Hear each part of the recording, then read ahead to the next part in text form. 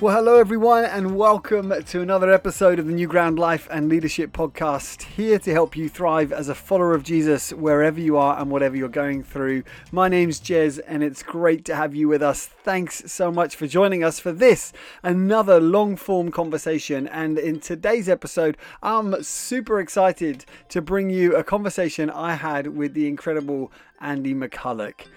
Andy is known to many of us in the New Frontiers family of churches. Currently based in Reading Family Church, he's been involved in planting churches and coaching church planters. He's also an avid student of language, culture and mission, as well as the Bible, and is the author of the outstanding book Global Humility, about attitudes for mission, which is well worth a read if you haven't read it.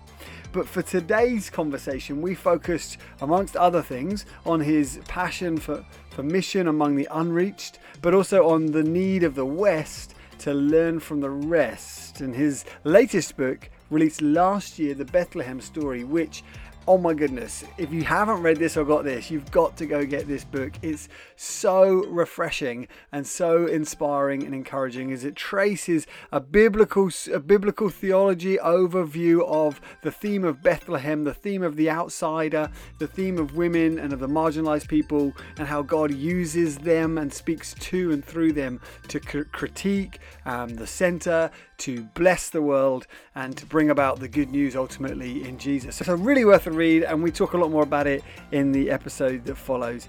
For now, let me hand you over to Andy as he stirs some of our faith with some amazing encouragement of what God is doing around the world and in many of the churches that we're involved with together. I hope you enjoy it. God bless. Yes, thanks for inviting me. Really nice to be here. Nice to see you again. It's so good to have you with us, Andy. Why don't we start by just talking a bit about international mission in general?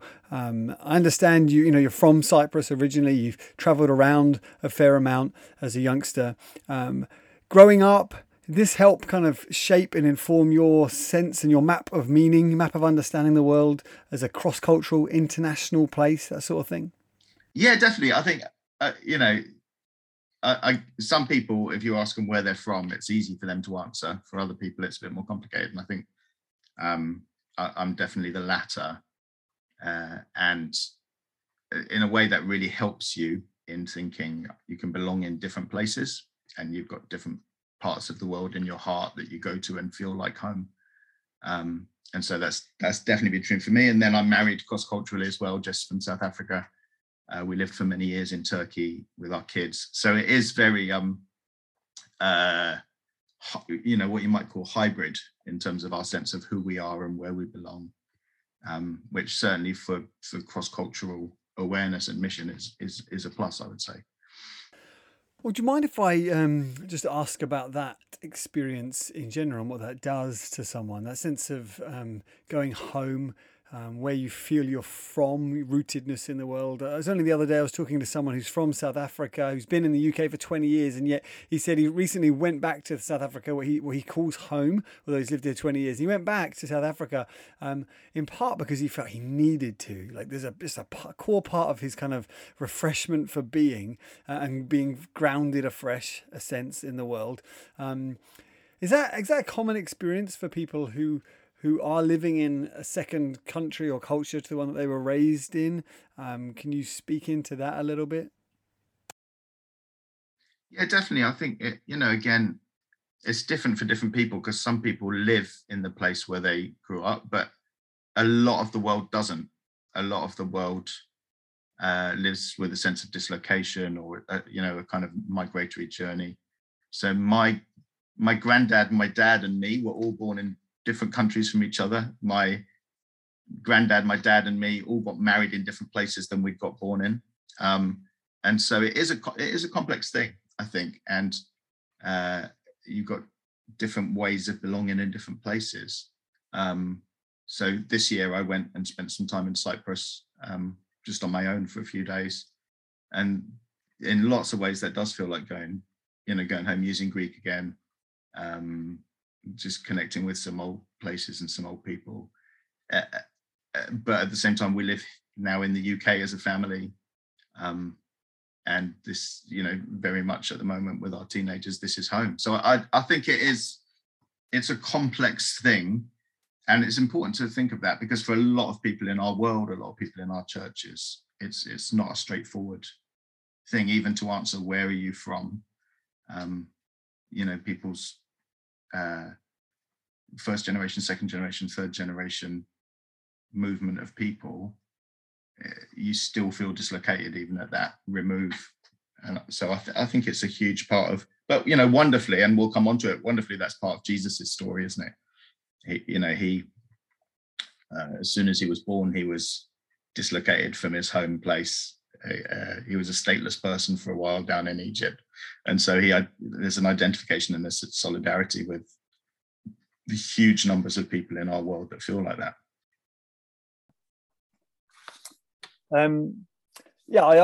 I kind of mentioned it because I think there's a need, perhaps particularly for pastors, for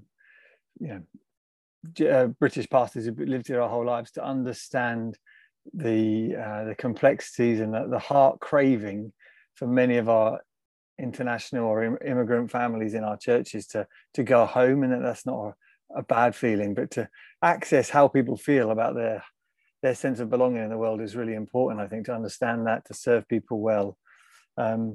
Just on that, what are some advice you'd give to pastors to help them understand and appreciate the need or the challenge and experience of living cross-culturally for people in our churches? Yeah, it's a really great question. I think the answer to a question like that must always start with listening. So lots of time listening to people's stories, eating food with people, which is, what pastors do, but pastors also like talking, don't they?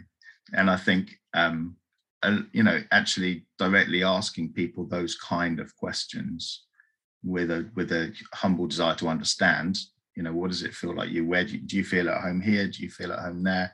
And understanding that they will be complicated answers, and everybody's answer and sense of home will be slightly different.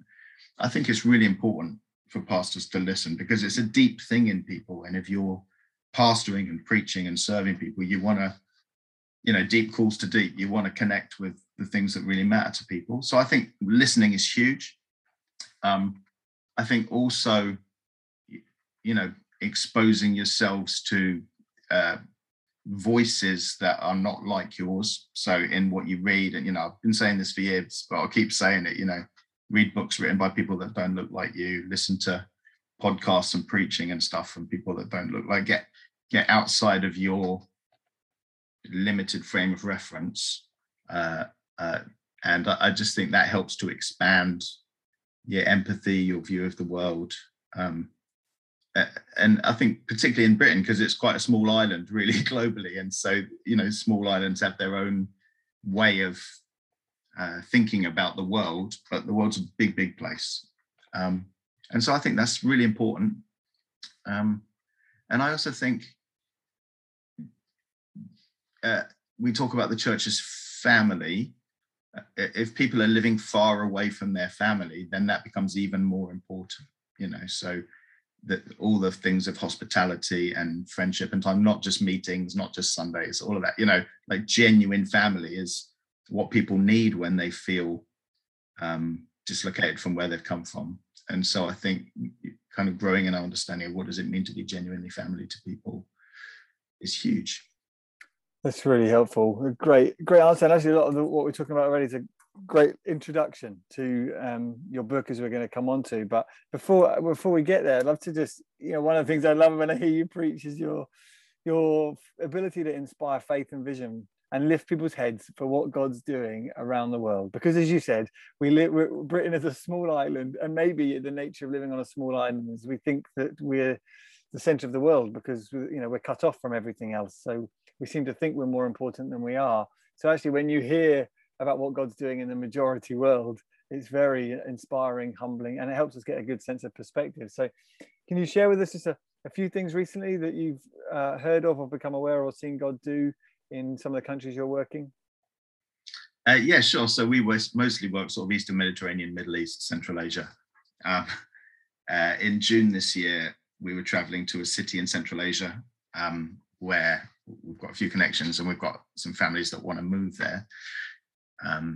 And we met there a friend of a friend who's a lady who's a local believer, so Muslim background, local believer in this Muslim nation, 72 years old, and she's an itinerant evangelist. And she's basically come to faith on her own, had no external sort of Christian input into her life over the years. And so she reads her Bible and does what it says. So it says, go through all the villages and preach. So that's what she's been doing, right? So we were sitting in her house for hours, and she's giving us food and she's telling us stories. And I mean, some of it is just jazz. It's just like, you're sitting there thinking, what am I doing with my life? So 72-year-old lady, and for 3 decades, she's just been like waking up, feeling the Holy Spirit tell her to go to a certain village, go in there.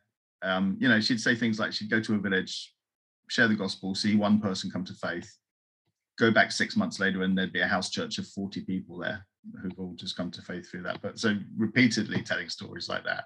But she told us one extraordinary and almost unbelievable story. And it's one of those that it messes with your brain a little bit. And that's the kind of stories I like, right? Like it's got a life of its own. And so I'll tell it with no commentary. I'll tell it just how she told it to us. And you can do with it what you want. Is that okay? She said she went to one village in the mountains, and there's a bunch of women invited her into a home and said, will you come and pray for our young man? He had a stroke, he's been paralyzed, and he's in bed for 2 years. So he's been in bed for 2 years, young man. And not only can he not move, his tongue is also paralyzed, so he can't speak. So he's not spoken for 2 years. They said, will you pray for him? So she just walked in and said, Lord, please, will you do something amazing here in the room? And then she leaves the room. And 6 months later, she comes through the region and visits. And the women say, oh, yeah, the young man that you prayed for, he's obviously got better and he's absolutely fine. And she's like, oh, really? Can I meet him? Can I hear his story? So she sits down and says, what happened to you? And he said, well, this is what happened. You walked into the room and said, Lord, please, will you do something amazing here? And then you left. And after you left, through the same door came 2 men dressed in white who I'd never seen before. And one stood at the head of my bed and one stood at the foot of my bed. And they had an argument with each other about me. And the one at the head of my bed said, the Lord has decreed that this young man should live and serve him. And the one at the foot of my bed said, no, he's a sinner and he deserves to die. And so they were arguing about me. And he said, I was lying there thinking, I like what he's saying. I don't like what he's saying. And then finally, the one at the head of my bed, so man dressed in white, who I've never seen before, says in an authoritative voice, no, the Lord has decreed that he should live and serve him, and walks out of the room. And the one at the foot of my bed muttered, oh, we'll see about that then, and walked out, right? He said, at that moment, I realized that I needed the toilet. I could feel a tingling. So I jumped out of bed and went to the toilet. And the people in the house heard me moving around and came running, and they were like, You've jumped out of bed, you're running. And I said, yeah, I needed the toilet. So I went. And then they said, oh, you're talking as well. Wow, it's a miracle. So he tells her this story. And she says to him, okay, what I feel is that the Lord has raised you up for a purpose. You don't waste your life now. You need to read your Bible, you need to pray, and you need to tell people what the Lord has done for you. And he said, yes, of course. And she said, for the next year, whenever she visited that house, she would check in on him and say, are you reading your Bible? Yeah. Are you praying? Yeah. Are you telling people what the Lord has done for you? Yeah. Good. Keep going. Keep going. And she said, after a year had passed, she visits that house and she finds him sitting on the sofa, eating snacks and watching TV. And she said, that's what she said to us. She said, so I said to him, are you reading your Bible? He said, no. Are you praying? He said, no. Are you telling people what the Lord has done for you? He said, no. She said, well, then from this point on, I'm not responsible for what will happen in your life. And she walked out of the room, and within a month, he was dead. Wow. Okay. So I said, I'll tell you the story exactly as she told it to us in June, sitting in her house with no commentary. That's what she told us. Do you often come across stories like that leave you scratching your head and revisiting your theology? Yeah, because God is a lot bigger than our theology, right? And the world is big, and they're extraordinary things that happen in the name of Jesus. And I think if you were finding stories that didn't, like if you weren't regularly having your box blown, that would be a really sad place to live. Wow. Yeah, I mean, that's a terrifying, phenomenal, confusing, inspiring story and sobering. But then, like you said, selling it without commentary. In doing so, you're like the authors of the Bible. I'm just going to tell you what happened here, and not comment on whether this is good or bad. This is just what they did. I do think it's important to, have the privilege of traveling places. Not everyone does. Meet a lot of people, hear stories. I think it's important to share between places, things you hear, things you see God do. And I think sometimes where we fall down is we then do the interpretation or application or commentary on it. And I think, why not just hand on the story that I heard? And people can do what they want with it. It's not my responsibility, Tell us another one, Andy. Let's have story time with Andy. Another one. Okay, this one is it's extraordinary, isn't it? The places that God chooses to work. So this comes out of a refugee context, and some friends of ours in a city in the Middle East meet a woman in a Bible study context, and they say it's the first time she's come to this Bible study. She's an older Muslim woman. And they say, today we really felt that we should do the story from Luke 15 of the Good Shepherd. And they read the story of the sheep that goes off, and the shepherd gets it and puts it on his shoulders and carries it back. And she says, stop. That's amazing. This is my story. I've met that shepherd. And they said, what do you mean? Hang on, pause the Bible study. What do you mean? Tell us your story. And she said, exactly 1 week ago, I was leaving my country. Finally, we paid the people smuggler. They'd driven us in the truck out of the city to the border, and we had to cross during the night. We had to walk over the mountains and over the border to the other side. And the people smuggler took one look at me, an old lady with my cane, with my walking stick, and he said, I'm sorry, you're not going to make it over. You're going to slow us all down. You're not going to make it over the mountains. It's difficult going. I'm sorry, we're going to have to leave you behind. And she was like, can't. I've given you all my money. I've left everyone behind. I've got nothing in the world. Please, you've got to take me. And he's like, it's a hard road over the mountains all night long, through the border. We can't take you. I'm sorry. And then she said, a young man who I hadn't noticed before stepped towards me and said to me, don't worry, Auntie, I'll carry you. And he put me on his shoulders. And all night long with the group, he carried me over the mountains and down to the other side. And in the morning, on his shoulders. And in the morning, when we got to the other side and we were going our separate ways, I said to him, young man, thank you so much. How do I thank you? How do I find you again? And he said, don't worry, you don't need to find me. In exactly 1 week's time, my followers will find you and will give you a gift. And she was like, what does he mean, my followers? That doesn't make any sense. And then she said to him, okay, sure, but what's your name? At least tell me your name. And he said to her, my name is Isa, which is an Arabic name that is fairly common, but it means Jesus. It's how you translate Jesus. He said to her, my name is Isa. And so she said, I'm sitting here. It's exactly a week later. He said his followers were going to find me and give me a gift. What's the gift you want to give me?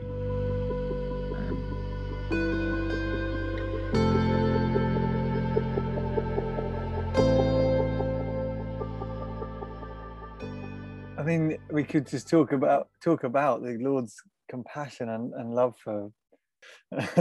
It's beautiful, and certainly worth a lot of pausing and reflecting on the nature of Jesus to treat a vulnerable old woman like that, and also on the value of his people, that he knows us, he knows who we are and what we do, and is committed to using his people, partnering with his people in doing a great work. Yeah, absolutely. And I think, you often find in the tougher places, in the rougher places, in the more marginal places, the good stories are gooder, but also the bad stories are badder, and I think there just is something about that reality. So a lot of our people that we know, that we serve, connect with in that part of the world, also have really tough stories to tell, really painful stories to tell. And so you've got to be careful not to sensationalize. Do you see what I mean? The context. I think the reality is, in tougher places and in more unreached places, the good stories are gooder and the bad stories are badder. And that's kind of what people sign up for. Yeah, that's very helpful. With the bad stories being badder, so just as much as those good stories may inspire and provoke new levels of faith and devotion, do you find personally sitting around and hearing the bad stories, what does that do to your understanding of God's work in the world as well? Yeah, I think it's like, if you think of landscapes, there's kind of flatter landscapes where everything might be a bit more predictable or consistent. And then there's mountainous landscapes. And what you get is you get both. You get the high mountains and you get the low valleys. And I think in marginal places or unreached places, you have that extremity of spiritual landscape for people. And I think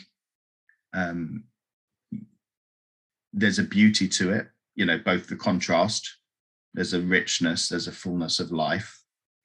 I think there's a lot of pain. If you read any missionary story, right, any missionary biography, there's huge amounts, inordinate amounts of suffering. And sometimes you go, why is that?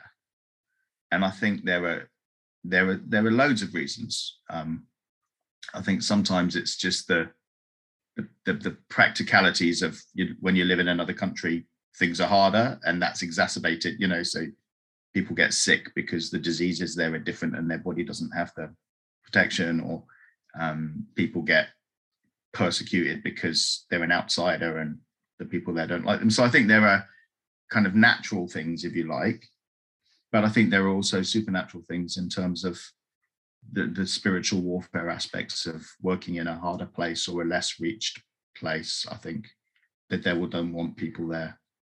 I think it would be wrong to say it forges in everybody a godliness or an endurance or a perseverance, because that's not the reality.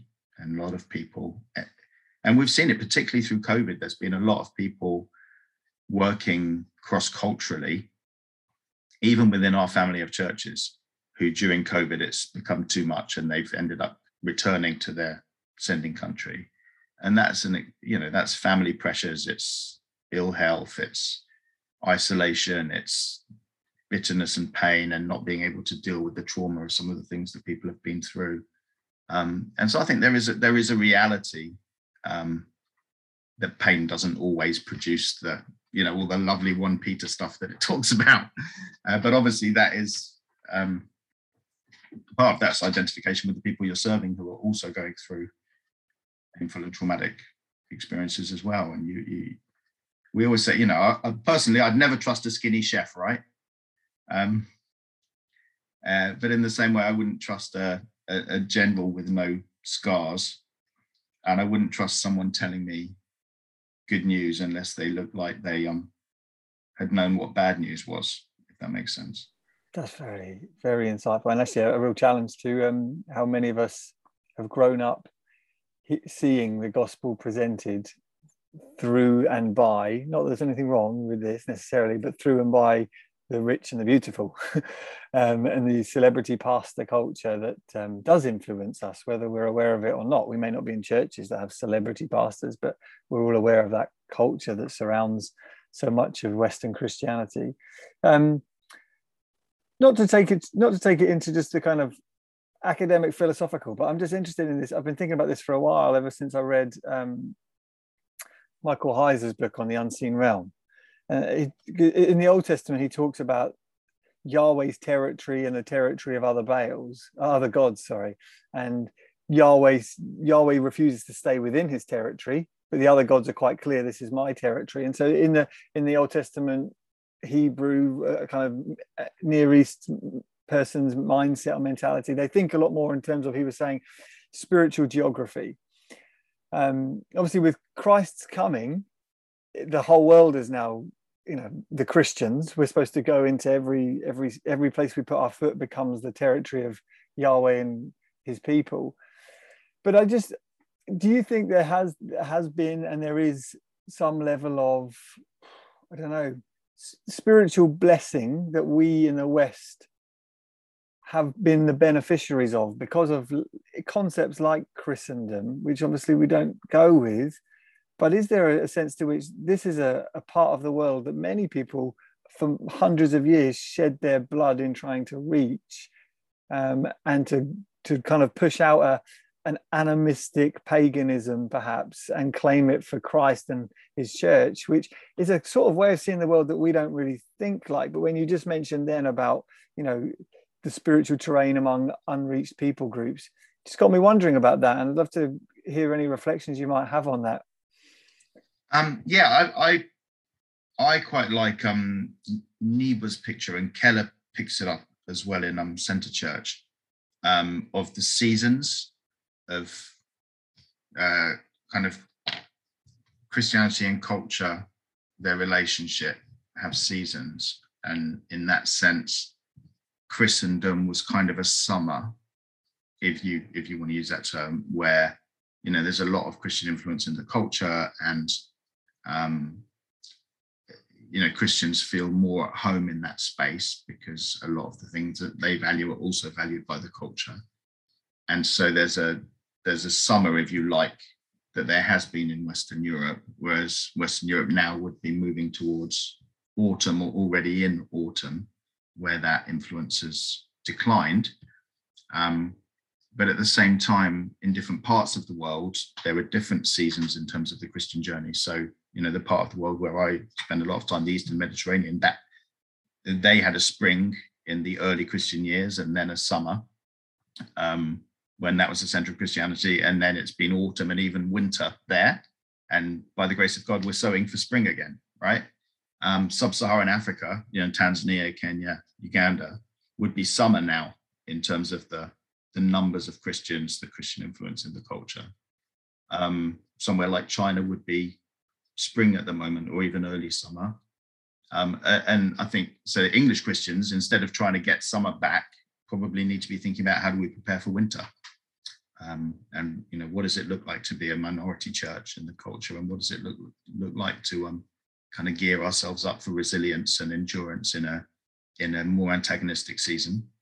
And so personally, I find that it's not perfect, but I find that kind of model that you're talking about as to be quite helpful, because I think sometimes you find English Christians going, oh, we wish we could go back to having the cultural influence that we used to have. And personally, I think that's historically and globally an unrealistic hope. And I don't think that comes from lack of faith. I think in winter, different things happen. The church expresses herself differently. But I think that's the next season. That's really interesting. In our prayers for revival, is that partly what we're longing for? Is that the revival would come and push back the seasons? And is that part of a realistic expectation of what revival can do? Or maybe that's a question beyond this conversation, just how revival impacts the wider culture and whether or not that affects the mood of the culture's attitude towards Christianity. Yeah. And I think, in a sense, revivals have done different things and have landed at different seasons. So there have been revivals amongst peoples that have been in winter. I think there's also been revivals amongst people that have been in summer, if you like. And I think the cultural outworking of that is different in different contexts. So I think it's awesome to pray for revival of God's people. But I think the aspiration for England to be a Christian country again is, I just think the church sometimes shines brighter in the darkness. I think Spurgeon said, you know, if you want to show off diamonds, you put them on a black cloth to make the contrast clearer. And some of that is not a bad thing. You know, modernism wasn't good for the church in the last 40, 50 years in the West. Maybe postmodernism will allow the church somehow to show more contrast and shine more brightly. That's really helpful. Some great reflections. And the story you gave of the lady being carried on the shoulders, it does point to and has in it Jesus's knowledge of and love for his people and his willingness to use them.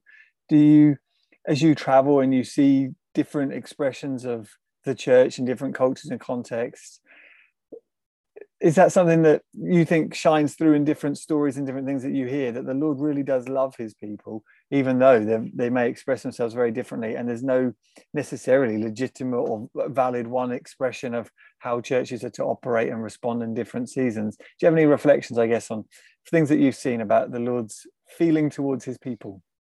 Yeah, I totally agree. I think the Lord loves his people.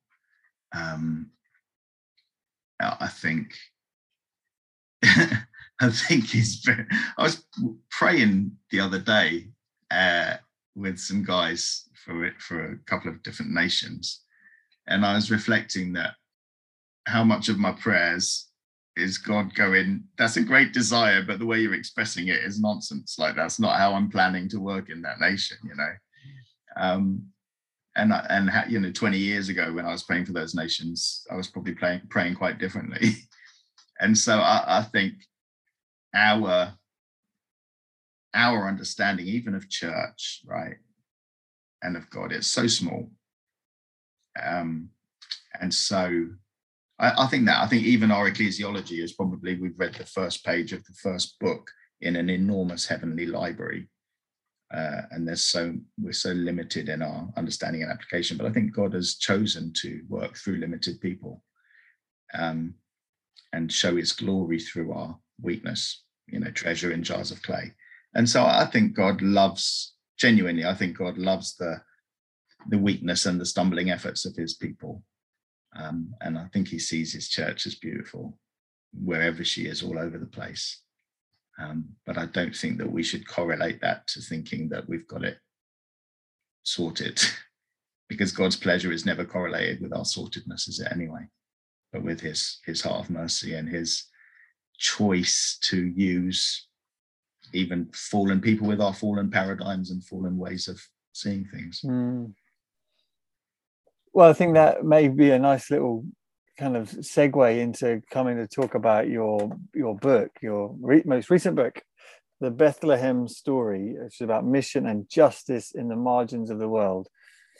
I mean, I read a fair amount, not as much as you. Gosh, I've seen your bibliography at the end of your book. I read a fair amount, so I enjoy books. This book refreshed and blessed my socks off like very little else in a long while. There's just so many fascinating, previously to me at least, unheard, unseen insights into scripture, into God's working in the world. It is really, really good, and I really do want to encourage everybody to go and buy it. It'll fuel your devotional life. And one of the just the key repeating themes that comes out is some of what you're just starting to answer there, really, just God's pleasure in his people, but God's desire to work often in unlikely ways, in unlikely places, through unlikely people. And so I'd love to kind of dive a little bit into some of the story and the themes of the book. It's called The Bethlehem Story because you take the town, city, place of Bethlehem and use that as a motif throughout scripture, observing where and when and how and why that comes up and the key characters related to Bethlehem. And in doing that, you kind of make the claim that whenever the Bible mentions a place, it's not doing so just to locate it in geography, but all places are attached to ideas and themes Sodom and Gomorrah, whenever that's mentioned, it's not about geography. Jericho, example, Babylon, those are places, but whenever they're mentioned, they're not just mentioned to kind of cite geography. And you say Bethlehem's similar to that, which I hope is a fair kind of overview of what the book's doing in terms of the Bethlehem concept.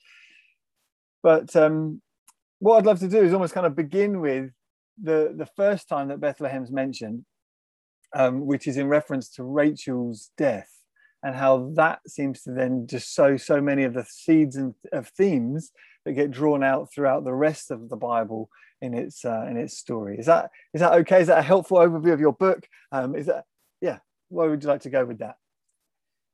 Yeah, I think it's a lovely overview of the book, and at its most basic concept, I was just taking all the references to Bethlehem and sort of expounding them through the story of the thing. But obviously, as Christians, asking the question, how does this point to Christ, and why is it important, therefore, that Jesus is born in Bethlehem, as the accumulation and summation of all these things that have accrued over the years? And I think, Rachel's tomb is still in Bethlehem today. If you went there, right, you could see Bethlehem's tomb, and it's quite hard to get to because the partition wall kind of goes round it, separating it off from Bethlehem onto the Israeli side of the border. But it's still a place where people go, of all faiths actually, Jewish, Muslim, and Christian. People from all faiths have always gone to Rachel's tomb to pray and consider her a kind of a mother in the faith, a kind of someone that they pray to about fertility problems, or if they can't have children, or it's that kind of a shrine, right? Rachel's tomb. And in the Bible, we're told, she died on the road, right there in the Bethlehem area, and then she was buried on the side of the road. And there's something really sad about it, because she was Jacob's beloved, like favorite wife. Her two sons, Joseph and Benjamin. Jacob spends the whole time trying to promote them. Joseph and Benjamin. Jacob spends the whole time trying to promote those two, doesn't he? That's the whole Joseph story, over their half brothers, because he loves this wife, and the other one had kind of humiliated him on his wedding night by tricking him. So he bears a grudge against her his whole life, really. So he spends the whole time trying to gazump them. So his beloved wife dies there, and he's obviously heartbroken. And she's buried on the side of the road, which is like she never gets put in the family tomb with everybody else up in Machpelah. There's something of like never arriving, of sort of dying as a pilgrim, as an in-between person, that really sort of resonates. And so that's the first mention of Bethlehem, and it draws out a lot of these kind of themes that are going to go through the story all the way. And there are it shows those themes that then repeat, as you mentioned. So one of the key things that you draw out from that story, so I want to kind of stay with some themes that come from this story that then gets sown because they're beautiful. One of the things that you draw out is the Old Testament's emphasis and God's, commitment to celebrate and honor courageous women in Scripture, and particularly courageous mothers.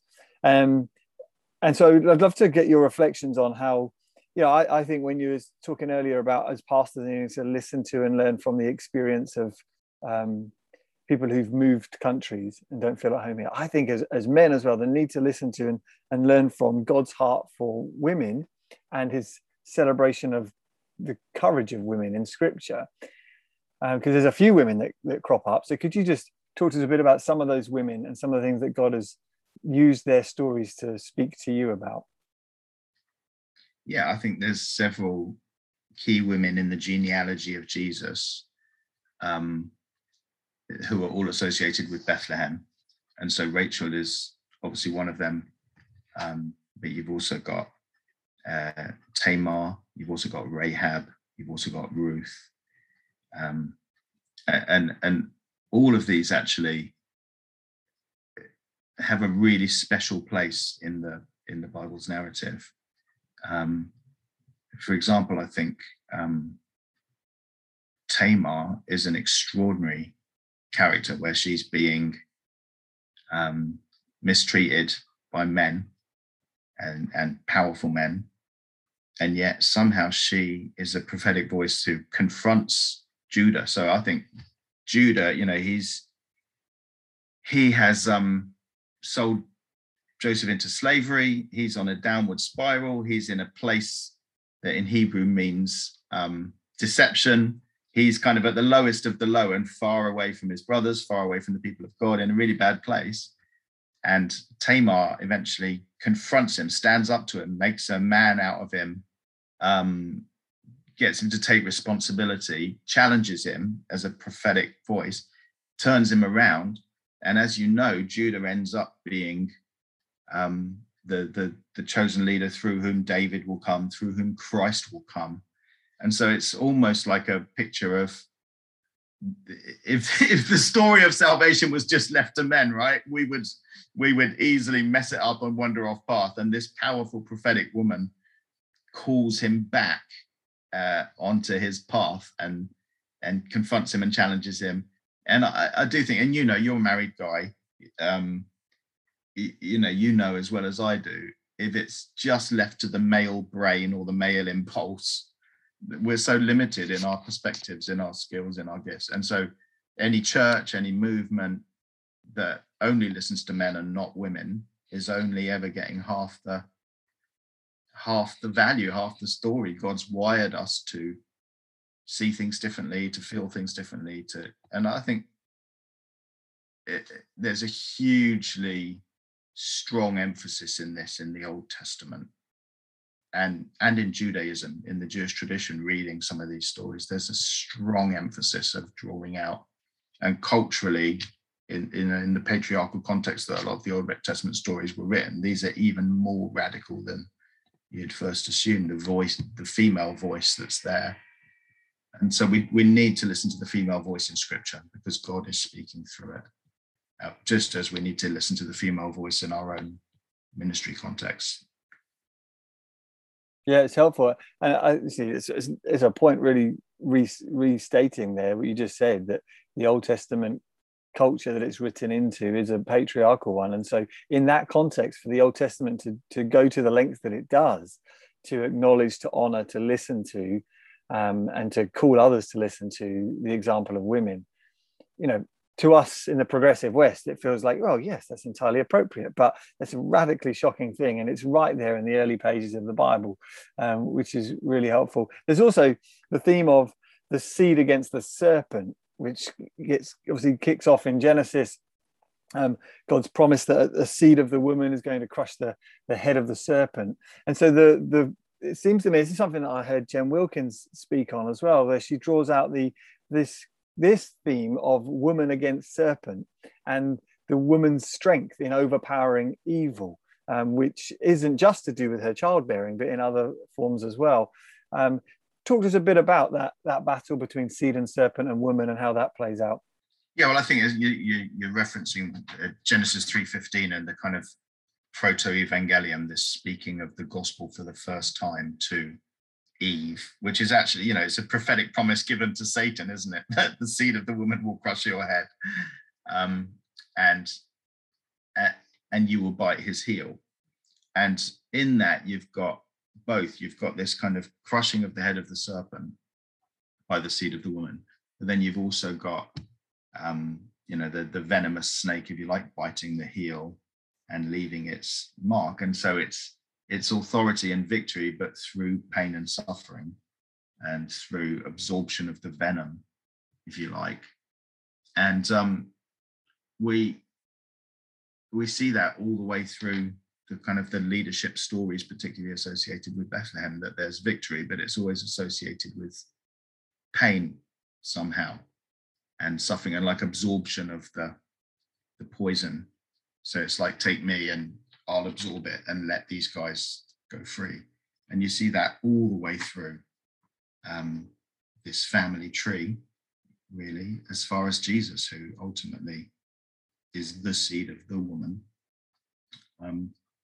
and his victory over Satan is, he's crushing the head, but at the same time he's being bitten and taking the poison. And so I just think, again, there isn't victory without suffering, and there isn't authority and triumph without also sacrifice.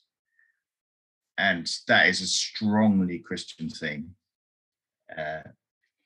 And then you see it ultimately in Revelation, don't you? There's this kind of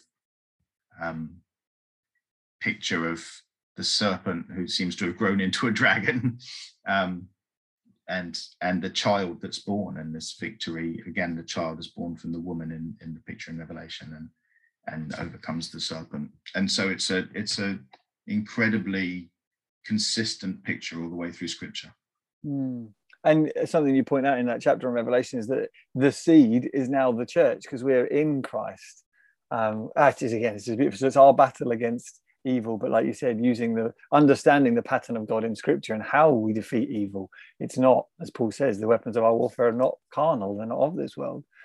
So you've got the battle of the serpent and the seed, but it's also, I think, appropriate, and you draw this out a lot as well, that it's through the woman, in the sense that women are physically more vulnerable and weaker than men, and therefore what you see in God choosing to use, of the two sexes, the more vulnerable one, he chooses to critique the center, the power, by using the margin, is a comment that you repeat.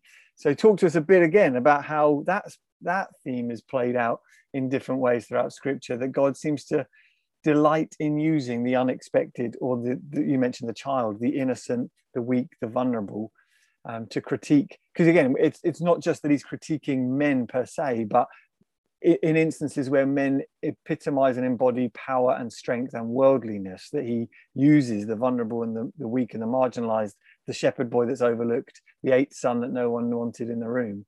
Yeah, I think one of the things that Scripture does, one of its rhetorical approaches is, and it comes from an honor shame world, is to offer you two pictures, and not to really make a comment on them, but to kind of offer them and go, one of these is honorable and one of these is shameful. And so it's De Silva calls it the topos of two, if you like. Just position two things and hear two contrasting things, and you're supposed to respond to them and go, oh, that one's shameful, I don't want to be like that, and that one's honorable. And Scripture does that a lot by presenting you two characters that you just need to compare. And so obviously one example would be David and Saul, where Saul is tall and powerful and he's from a rich family, and David is, like you say, shepherd boy, overlooked, eighth born from a little village. And so you're supposed to compare them and go, okay, I don't want to be like Saul, I want to be like David. Or we don't see God in Saul, we see God in David. And I think you have that a lot through the Scripture, actually, in a comparison between a male and a female character. So, for example, in the book of Judges, in the first bit of the book of Judges, there are two characters who are really developed, and one is Rahab and one is Achan in Judges chapter 7. And Rahab is everything that Achan isn't. She's completely juxtaposed to him. So he's an insider, he's from the tribe of Judah, he's a man, he's wealthy, she's an outsider, she's a prostitute, she's from the enemies of the people of God, she's a woman. But she shows hospitality by welcoming the people of God in faith, and he shows the opposite, like stinginess, like he tries to steal, he wants more. And so actually they end up swapping places, where Rahab and her whole family are saved, and not just included into the people of God, but she marries into the tribe of Judah, right? She marries a guy called Salmon and becomes the mother of Boaz, and they're the founders, if you like, of the community in Bethlehem. And Achan and his whole family are put under the ban, the haram, the kind of stoning and destruction preserved for the outsiders of the people of God. And so there's a swapping of places that happens between these two, a juxtaposition where enemy becomes family, but also the insider becomes an outsider. And this is a consistent theme in scripture, but also in the teaching of Jesus, where we would often have things like the first shall be last and the last shall be first, or God resists the proud but gives grace to the humble. And in all of it, what you're trying to see is God's making it. In our world, there are big people and little people. They're powerful and powerless. They're insiders and outsiders. There's center and margins. There's rich and poor, however you want to see it. And God's trying to make a new world through his people. So if you're too big, he wants to make you a bit smaller. And if you're too small, he wants to make you a bit bigger, so that we get this kind of new creation where the intrinsic value of everyone is honored and expressed. And I think in all of our situations, we need to think about power. We need to think about center and margins, those that have more voice, those that have less voice. And we need to think about how do we make those who see themselves as really small or as seen as small bigger, give them more honor, more microphone, more time, more space, more trust, more love, more energy.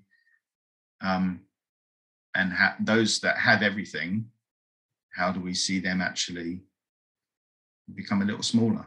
Because the world is not a level playing field, as we're painfully aware.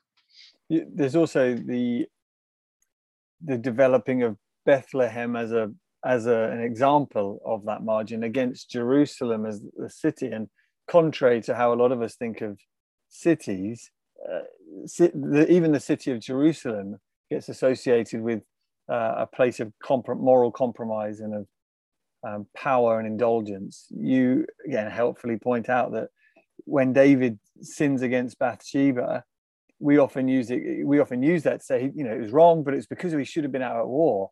Which says, it says the time when kings go off to war, David was at home. But you drew that out further, actually, to say, where is he? He's in Jerusalem. The point is that Jerusalem has become a corrupt city of just comfort and indulgence, where powerful men are doing whatever they want.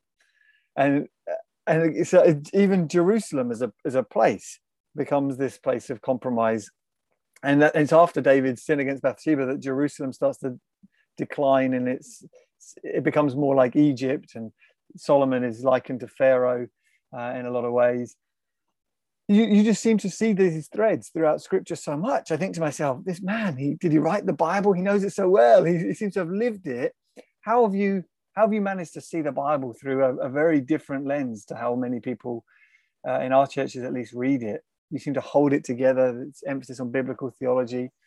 Yeah, I mean, I think I say in the introduction, it's a really good question. I think I say in the introduction to the book, there are 4 perspectives that I'm trying to bring together, and they're all things that I believe about the Bible. And I think they've all got application, particularly for the way we read or the voices we listen to. And one is that I believe the Bible is a big story and it holds together from beginning to end. And that's what we call biblical theology.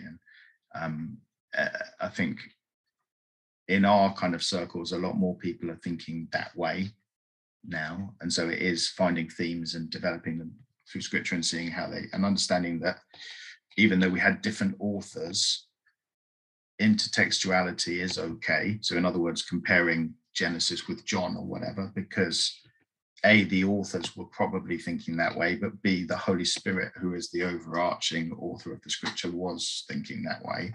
And so rather than just zooming into one verse or zooming into a small section of scripture, trying to zoom out and look at the whole big picture.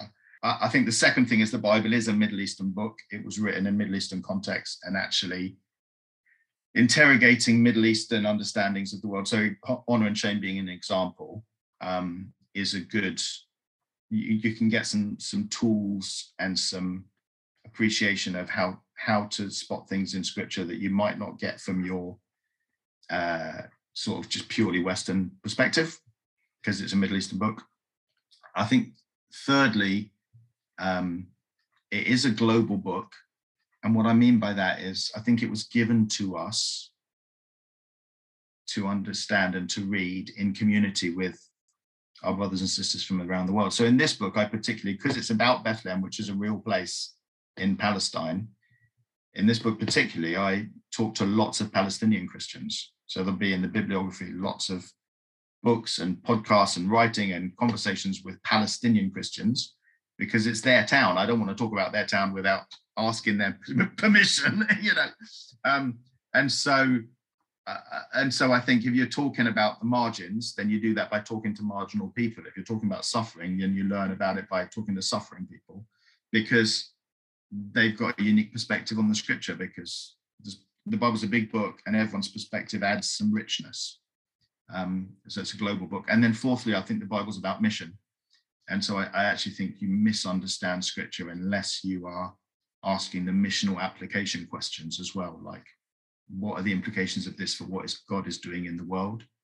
What are the implications of this for what his church should be doing? What are the implications of this for what I should be doing? And so it's not just an intellectual exercise, it's an applied missional. The Bible has come out of the Missio Dei and God's desire to make himself known to sinful man. That's why we have the Bible. So its whole essence is missional. So you take those four perspectives. The Bible's a one big cohesive story orchestrated by the Spirit. The Bible is a Middle Eastern book, and so we have to wrestle with Middle Eastern cultural things. The Bible is a global book, so we have to listen to global voices, or we'll never understand it, because everyone sees different things according to their situation. And fourthly, the Bible's a missional book, and so unless we're thinking about its application and its life in mission, we will miss it. Well, this might be a good time as well for you to just talk to us a bit about the Unreached Network, and maybe even recommending some books, authors, or podcasts that people should be engaging with to listen. So yeah, tell us a bit about your work with the Unreached Network, what that is. Yeah, so one of the things I do is facilitate this network, Unreached Network. You find it online at unreached.network. And really, this is primarily across the New Frontiers family, although connecting in other places as well. Kind of a collaborative, collegiate pooling of wisdom and experience around cross-cultural mission and reaching the unreached. So what you find is in New Frontiers, there is some real wisdom and experience, and people that have done the hard yards and lived cross-culturally in tough places for years and years and years, and pastors that have sent people well and all the rest of it. But it's all kind of accessible on an ad hoc relational basis. So if you know the right people, you can talk to them and get their stories and get their wisdom.